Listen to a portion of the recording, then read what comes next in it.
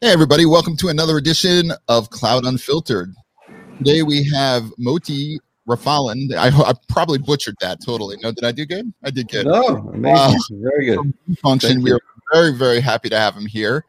And it's a very interesting solution. But today we're going to talk a little bit about cloud-native applications. And to start it off, I just wanted Moti to introduce himself and kind of tell us a little bit about like where you came from, how this all came about. Sure. Thank you, Andrew. Thank you, Michael, for having me here. Sure. I'll tell you kind of the short version, right, of vFunction, right? So founded the company 4 years ago. Probably will go deeper in a few minutes into exactly what we do and how this kind of ties into the subject of this podcast. But I came to the U.S. 21 years ago from Israel, and then came to study, stayed, joined EMC. Worked for 7 years at EMC, corporate America, learned, what you have to learn about how corporate America works. And then I got the startup bug, moved to Silicon Valley in 2008, started a company in the security space, sold it in 2015 to BlackBerry. And then I was looking for a really big problem to start a new company. And that's where we landed at vFunction, which I think that's the key to building a sustainable, significant company, is to find a really tough and big problem. Yeah, and that is. I totally agree. I mean, I think that that the best solutions are the ones that come from people that have really seen the industry and they see these gaps and these holes that kind of come about. And talking about kind of those gaps in the that we have here is the public cloud came out and it was big, it was huge. And now all the CIOs were like, well, at first they were like, let's not touch it. We don't know anything about it. And that was it. Then a little bit later, a couple more years later, they said, all right, this is looking pretty promising. We can get things done pretty quick.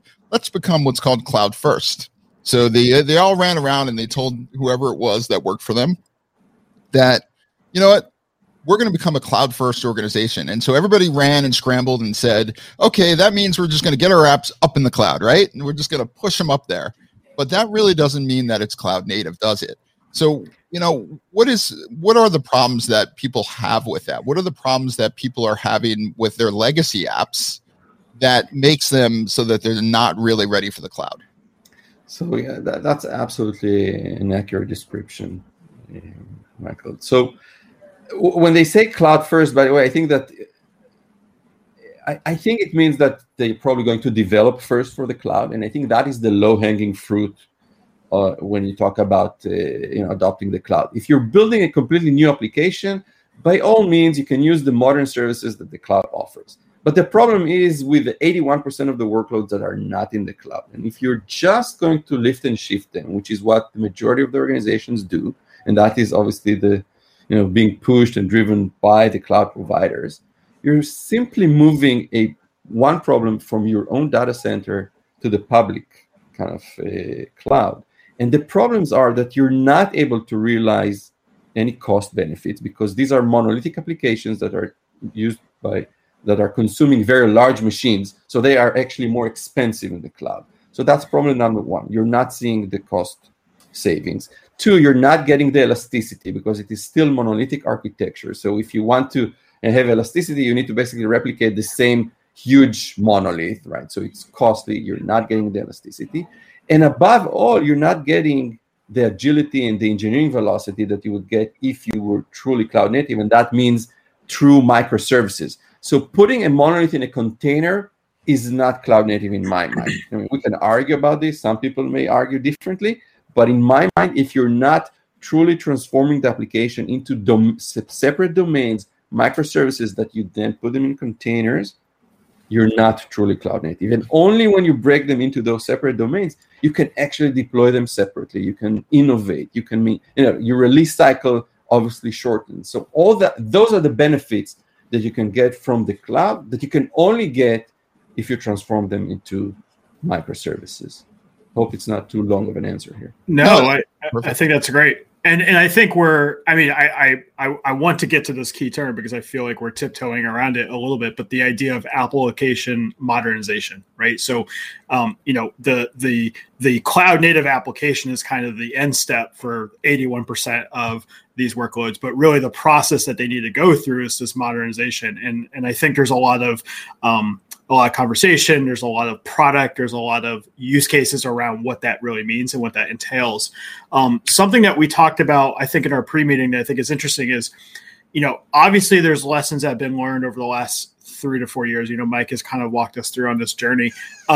Are CIOs and technical people, are they struggling to understand the public cloud still, or is the public cloud maybe playing a role in that sort of confusion of what application modernization means today? And I don't want you to have to be in a hot seat and throw the public clouds under the bus. But is there some misrepresentation that's maybe happening that's creating this issue? I'll volunteer to take the hot seat here, Andrew. So I think that modernization as a term has been abused, right? So some public cloud vendors would say if you just move the application to the cloud, you've modernized the application. Or if you just remove Java, you've modernized it, right? Yeah. So and then the more sophisticated ones, if you put it in a container, you've modernized your application, right? I'll name names, right? Google has Migrate for Anthos, right? So yes, they take the monolith and they add some automation to move it into a container. But still, it's not microservices. It's not cloud native. So in my mind, they're abusing the term modernization.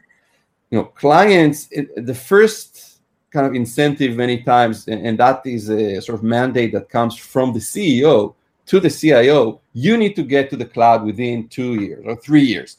So they'll do anything that they can to just migrate the workloads, kind of do the easiest, fastest thing, right? And in that sense, they're aligned with the cloud providers. Just get the workloads as soon as possible. The problem comes later when they start realizing that they're not gaining the benefits and they're not they're not seeing the cost savings. So what we're seeing now is that customers are becoming much more savvy about this. And in fact, when they sign these multi-billion-dollar migration deals, they say to the cloud providers and to the system integrators that are involved in these projects, stop, first do true modernization, only then move my application. And so that is actually slowing down some of those migrations. That is something that we're seeing. I've been wanting to use this analogy for a long time, but I look at the public cloud providers almost like a moving company, where their goal is to get from your old house to your new house, which is the public cloud. And all they care about is that migration of your crap in one place to your crap in a new place. Because quite honestly, once you're in a new place, you're paying rent there. They don't care. And I like your point about doing the modernization first before you do the migration, because as anyone who's ever moved before, you don't want to move stuff that you don't need, right? So if you're moving into a new house that's got, maybe you have a pool in your current house, but you don't have a pool in your second house. Like, why do you move the pool stuff with you? You don't need it anymore. That kind of thought process. So I think in a lot of ways, the public cloud, they're kind of trying to reap the benefits, maybe double dip a little bit and say, well, yeah, we'll get you there. We're just going to put everything into cardboard boxes and shove it in a truck and ship it over. And we're not going to care in the world, what's on it. You've been holding that back for a while, haven't you? Oh man, I've been wanting to use that analogy for a long time. I was like, this is the podcast for it. I promise. I love that analogy, Andrew. I'm going to use it myself if that's okay. That's perfectly fine.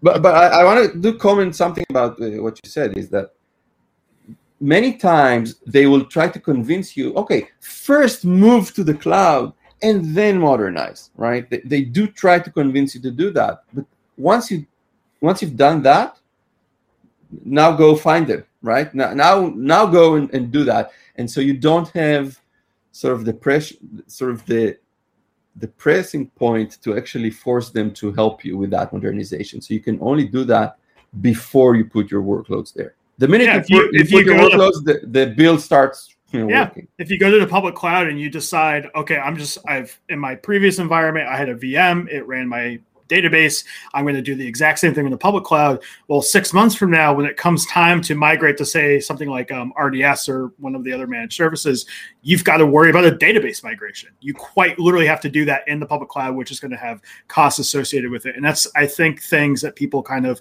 sweep under the rug and say, well, objective number one is get to the cloud. Objective number two is modernization. They have to go hand in hand. There's also the other edge of that is that, the objective was to get to the cloud from your CIO. So once you've done that, and even if it's not, cloud native, then you've done it. And there's not a lot of incentive for that traditional organization to go back and say, okay, I'm going to go modernize it now because I've done what was told of me. Mike's the guy when they say, go paint the yellow lines on the road. Mike's like, well, I painted them all squiggly because he never told me that they had to be straight, Whatever. But what happens is that CIOs are between the rock and the hard place in that situation, because let's say that they follow the mandate and they migrate their workloads to the cloud. After the first year, they get the sticker shock. They get the bill and they say, holy, what have we done? This is actually more expensive and we're not getting the benefits. And then the CEO will come again to them or the CFO and say, what have you done? Why am I not seeing the benefits? Yeah, and that could go two ways, because it can either say, okay, well, I don't like the public cloud because it's too expensive, not knowing that they haven't done anything cloud native or anything about cloud native, or they can go back to their organization and say, why is it so expensive? So either they just totally dispel the public cloud, or they go to their org. But yeah, I mean, so that's such a big thing. I mean, people don't realize all the stuff that goes into this term, app modernization. It means different things to different people. But really what we're talking about is taking that functionality, grouping it into buckets, and making it so that those buckets run in different containers and they're all separate. So you could version control them separately. You can deploy them separately. You can make sure there's better uptime. You can have critical services in different areas. So there's so much that goes into this. And I think a lot of people that are just getting into it probably don't realize, the complexity of all this. So that brings us to, before we get into, what are better solutions, let's talk about what the solution as it is now is. So right now, if you want to do that modernization, typically companies don't have the bandwidth to do it because they're trying to maintain the, status quo. They're trying to do some sort of projects. They probably have like 100 project backlog that they have right now, and they're just not getting it done. So that means that you're going to go out to consulting. And the consulting dollars are very expensive for app modernization because they don't know anything about your applications. It may be based off of, some legacy, application that was out years ago, but probably isn't supported anymore. And you've probably morphed that code into a million different things. So they have to analyze it.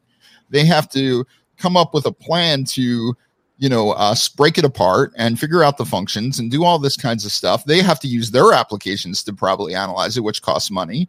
And, so it's a lot of time, money, investment.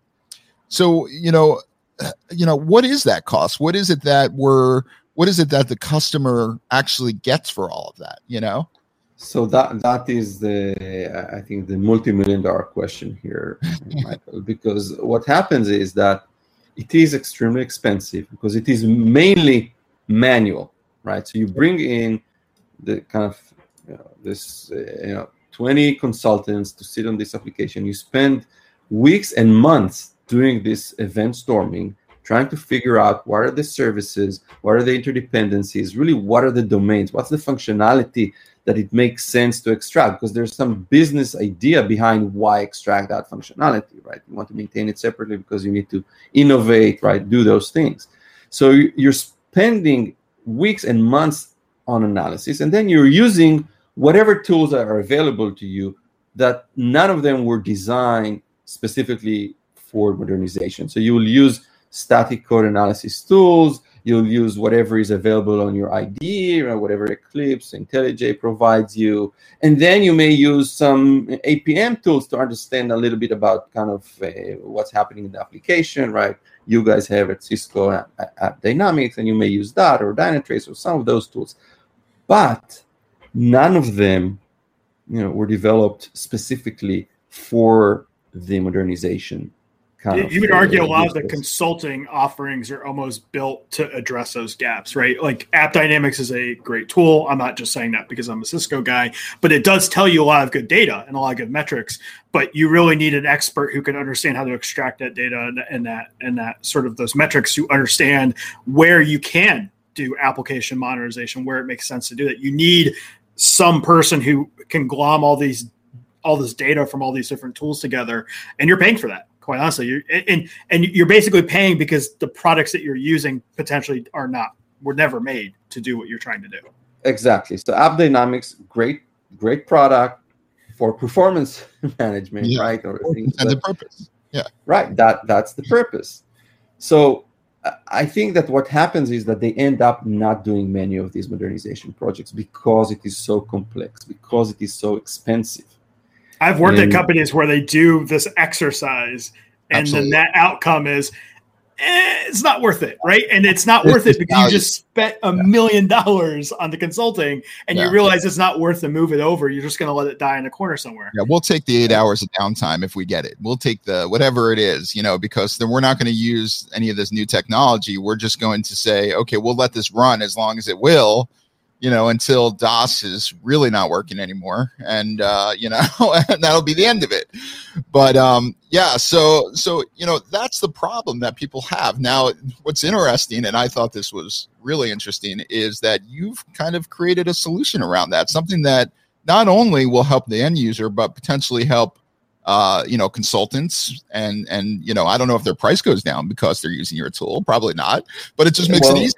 It allows them, right? So it allows them. So we're happy to partner. I'll explain in a second what we do, but we're very kind of friendly to partners, system integrators, cloud providers, and we're happy to share the value that we create and for the benefit of all parties, right? So let's say that a consulting company uses our platform, they can lower their price while increasing their margin.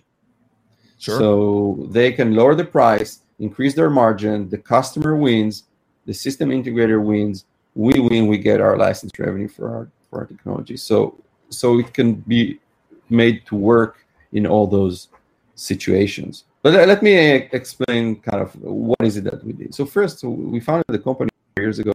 It was a pretty ambitious sort of goal, and our investors were kind of willing to go for the ride here in terms of assuming the technology risk, because we said, look, there is absolutely a market for it. The question is, can you build a product that will accelerate and disrupt this kind of refactoring problem? So it took us quite a while, right? We worked on it for 4 years. We only launched it, 3 months ago. Okay, so we launched the product officially only 3 months ago. It took us a long time. We raised a lot of funding to go do it. And I'm happy to share that it is now working. So what is it that we do? We built this platform that you install it locally wherever the application is running, so no data goes into the cloud. Usually this is sensitive data that customers are not kind of eager to share.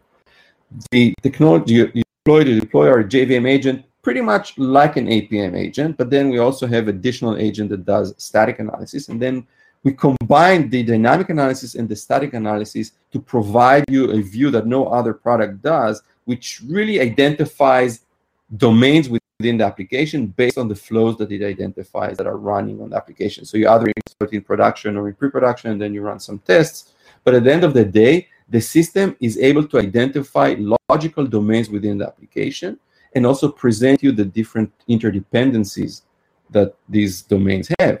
So that is the first part. The second part, using, by the way, the identification of the services, is done through deep data science and machine learning. So that kind of identifies those services. But then comes the second part, which also doesn't exist anywhere else, which is the actual platform that allows you to design those services. So based on all the information that our platform collects, it allows you then, like a low-code kind of platform, to drag and drop, move services, merge services, split services further, and really refine the boundaries of those services and come to really the desired microservices architecture that you want to get to. So that is where you spend most of the time on our platform. And by the end of that process, once you feel comfortable with the design, with the push of a button, we create those services for you. Now, we don't invent new code. What we do is we scan the original source code, and the system, based on your analysis, copies the different artifacts to create new projects for each of those microservices, and it automatically generates the RESTful APIs for you. So by the end of the process of the platform, you end up with new microservices with RESTful APIs, which you can simply then deploy onto any cloud environment you so choose. We're pretty agnostic in terms of which container technology, which orchestration, which cloud. And keep in mind that we didn't change the original monolith, right? So we copied all those things. So it's a very safe approach. You created these services. You now divert traffic to these services. Slowly, you roll out more and more of those services until you get to the point that nothing is left in the monolith, and you have a completely new distributed kind of microservices architecture of that original application. That's pretty impressive. I mean, the thing that I think, I'll ask you this question, but I would assume that the hardest thing to figure out is kind of that grouping of business functions, because the technical piece you can do. I mean, it's not easy. I'm not going to, say it's easy. But trying to group that into business functions, that's got to be a difficult task. Correct. So, and by the way, it's not 100% accurate always, right? Sure. So it's mathematics. So we use algorithms that analyze the flows and then calculate. I'll try to simplify how it works, right? So let's say you build for Andrew. Yeah, definitely. I was gonna say I already got a list of questions for the non-application dev here. There you go. So I'll see how much of this Moti covers in his explanation. So let's say we build the full call tree of the application, very much like other Java profilers, and then our algorithms basically try to calculate for each method, what if this was the entry point to this service, okay?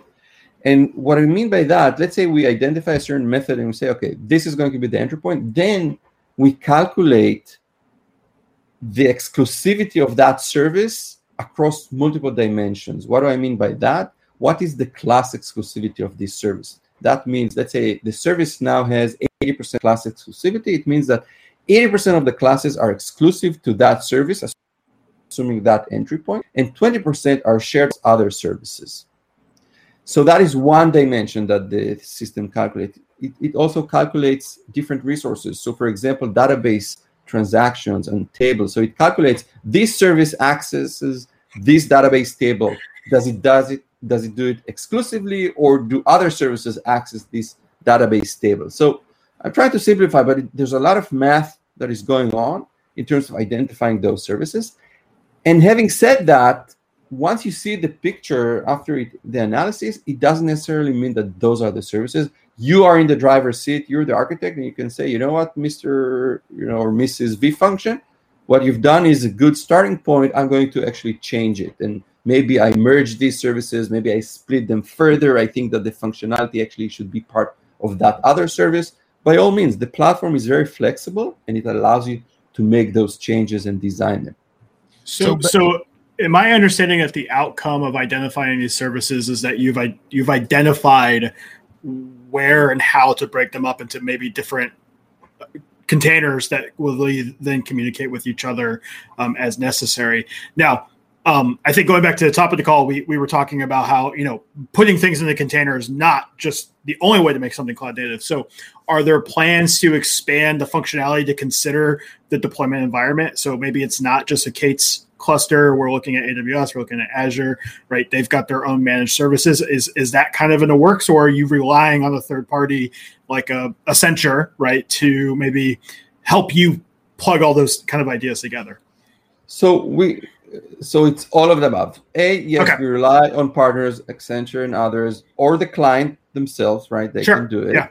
But there are existing tools by the different cloud providers. Once you have a service, just putting it in a container and deploying it, let's say on Lambda or on EKS or whatever the environment, these are existing tools that the cloud providers already have.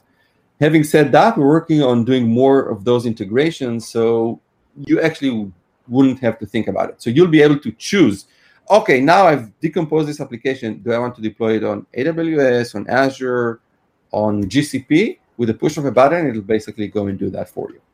these are existing tools. It's just integration, and we're working on that. So I have a question, based on what you've seen, would you say that, trust me, I understand that every application is different, but would you say it's like 60% of the way there, 80%, or it's just different depending on, the application and the complexity? So it varies. I would say that it is on average like 90%, we automate in the creation of those services.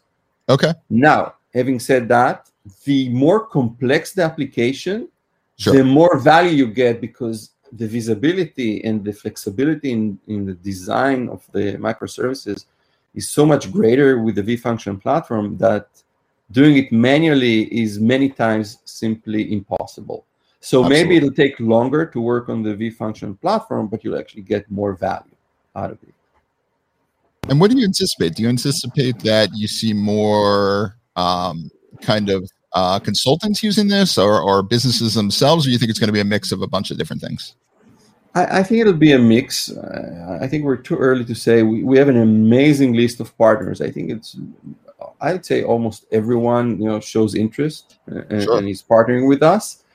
But there are certain organizations that are more mature, that are more kind of have the skill set to do it themselves. So you've got. I think it'll be a mix, and I would throw also the cloud providers into this mix. So I think that's sort of another category of partners that actually want to accelerate this as well. So we are partnering with them as well. So different clouds have different maturity in that sense, but they are partnering with us. Just to clarify for people listening as well, this is exclusive to Java applications, correct? Just making sure. So question number one would just be, I think, for edification, why Java? Why did you guys start there? And then two, are you intending to expand maybe into potentially other languages or SDKs? I'm sure I'm badgering what exactly the terminology is, right? But those two questions I think would be kind of important to learn about. Absolutely. So the reason Java is that if you think about enterprises today, that's the backbone of the Fortune 500 or the Global 2000, right? So I'll give you, I won't name names, but the largest banks in the US, they have 3,000 to 5,000 Java applications in their data center. Okay, those are the numbers. So and that is typical, obviously, for banks, but other organizations have hundreds of these Java applications. If you take a number from Oracle, there are 21 billion JVMs in the world. Okay, it's like the McDonald's of applications. 51 billion served, and that's it. Yeah. So and counting, right? So just the sheer magnitude, and we said, let's focus first on one platform, right? Java. And by the way, we support all the types and flavors, right? So you've got WebLogic or WebSphere or JBoss or Tomcat, whatever, right? It might be. So that's an enormous opportunity. As a startup, we wanted to focus on that, and we think that the market is huge for that. We are thinking, down the road, supporting additional languages, .NET, probably the second one after that. There are still mainframes out there, right? I mean, you've got a lot to tackle with Java, and again, not being an application dev, the output of the exercise is still Java, right? So you're not changing necessarily the skill set. You mentioned that, Andrew. He did. Okay, well, that's great. I wanted to further clarify. No. I didn't.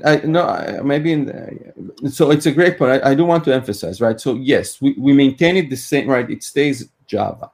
Yeah. But now these are lightweight services with APIs. So it allows you, if you want to, let's say, rewrite them in Go or some other modern language, you can go and do it much more easily. And you can do it one service at a time. They don't care if one service is, in some other language. So we sort of allow you to decompose this problem into something that is manageable. And definitely, if you want to write it in different languages, you can.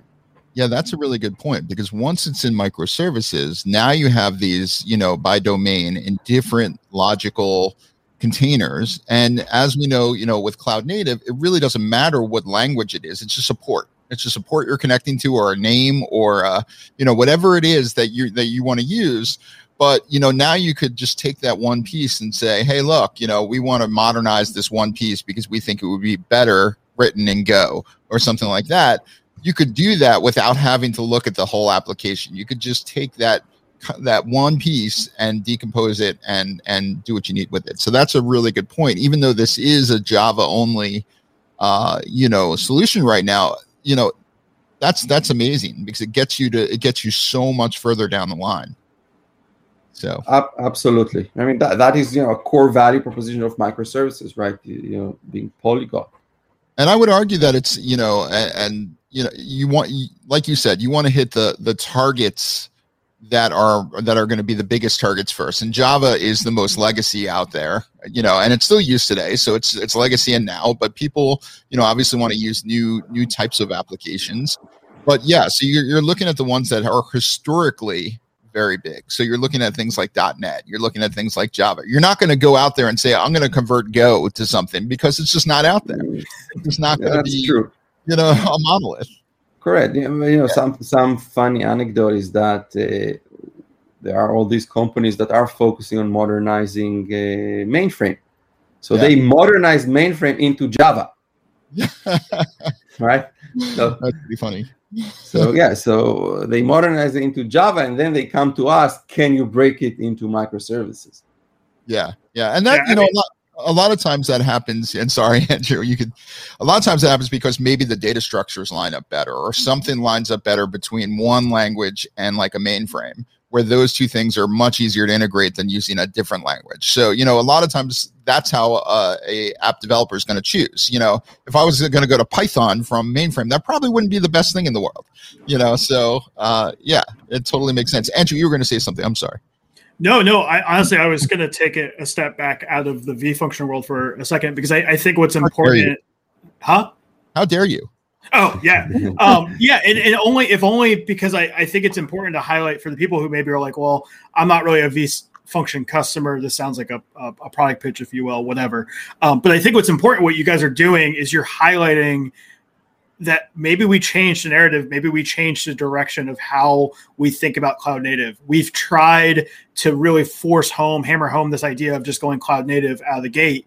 And I think what your tool is highlighting is really the idea. Let's look at the 80%. Let's look at the backbone of the financial services. Look at the backbone of public sector, and really understand, like, to get into this application modernization, you really need to start to pull apart what makes up those applications. And vFunction is a way to enable that. And I think that's great. I think it's great that we finally have a tool on there that's not just doing static code analysis. It's actually got some intelligence to it to help expedite this process. And I would love to see something like this offered, through you guys by the cloud providers. Because to me, it would almost be like an olive branch, a good faith offering to say, hey, we acknowledge that throwing these things into VMs in the public cloud is not the way to do it. So we want to provide you a service that really gets into the nitty gritty of how to do this properly.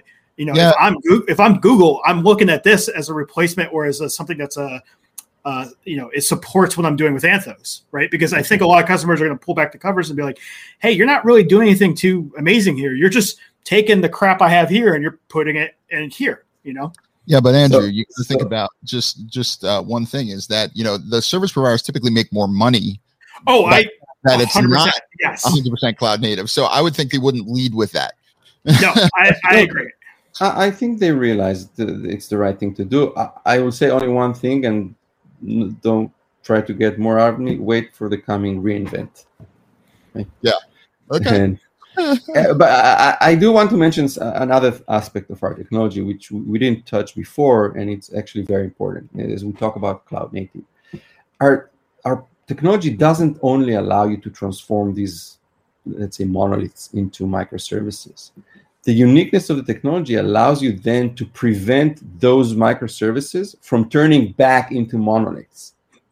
Okay, because of what we do. It allows you, every VP of engineering, is afraid of this technical debt thing, right? And technical debt, if you don't repay it, very much like financial debt, it accumulates, interest, and it compounds, right? To the point that at some point you can't repay it. That is the same thing with microservices. So once you have vFunction installed, and let's say you transform an application into microservices, or you already started with microservices, you still benefit from having the vFunction agent monitor it, because vFunction will alert you on dead code. It will alert you on complexity. It will alert you on technical debt. It will alert you on test coverage. So all those things that prevent you from getting back into that problem of having a monolith. I think that's also, we don't highlight it a lot because we're still focused on the first kind of phase of the problem, but the technology is something that I think is truly revolutionary in the sense that it helps you avoid the technical debt accumulation. Yeah, you're basically deferring your pain, essentially. And this is a way to maybe avoid doing that. Correct. That's pretty amazing. I mean, that's something, it's rare, because we talk to a lot of different people, on this show, and it's rare that we get something that I actually haven't heard before. There's something new that's kind of interesting and actually solves a real problem. So it's a really unique thing. I think it has a lot of value. Andrew, what do you think? I know we have to wrap up pretty soon, but what do you think about, this? No, I think this is great. I mean, for those that are listening, Mike and I have a backlog to maybe work through, but one of our conversations recently was with Accenture and their cloud group and their security group. And, it's interesting because obviously they make their money, much like the public cloud providers do, kind of on the backs of maybe enterprises' inability to move to the public cloud as quickly and efficiently as possible. So it's refreshing to see a tool come out that says, here is a huge chunk of addressable market, right? Here's a huge TAM, Java applications moving to the public cloud, modernizing them, and just taking that head on. And I like that you're doing it in a way that it's like, if you're smart enough and you're inclined enough that you want to do this yourself, like the JP Morgans of the world, the huge financial banks where they've got those center of excellences, you can acquire or use a tool like this.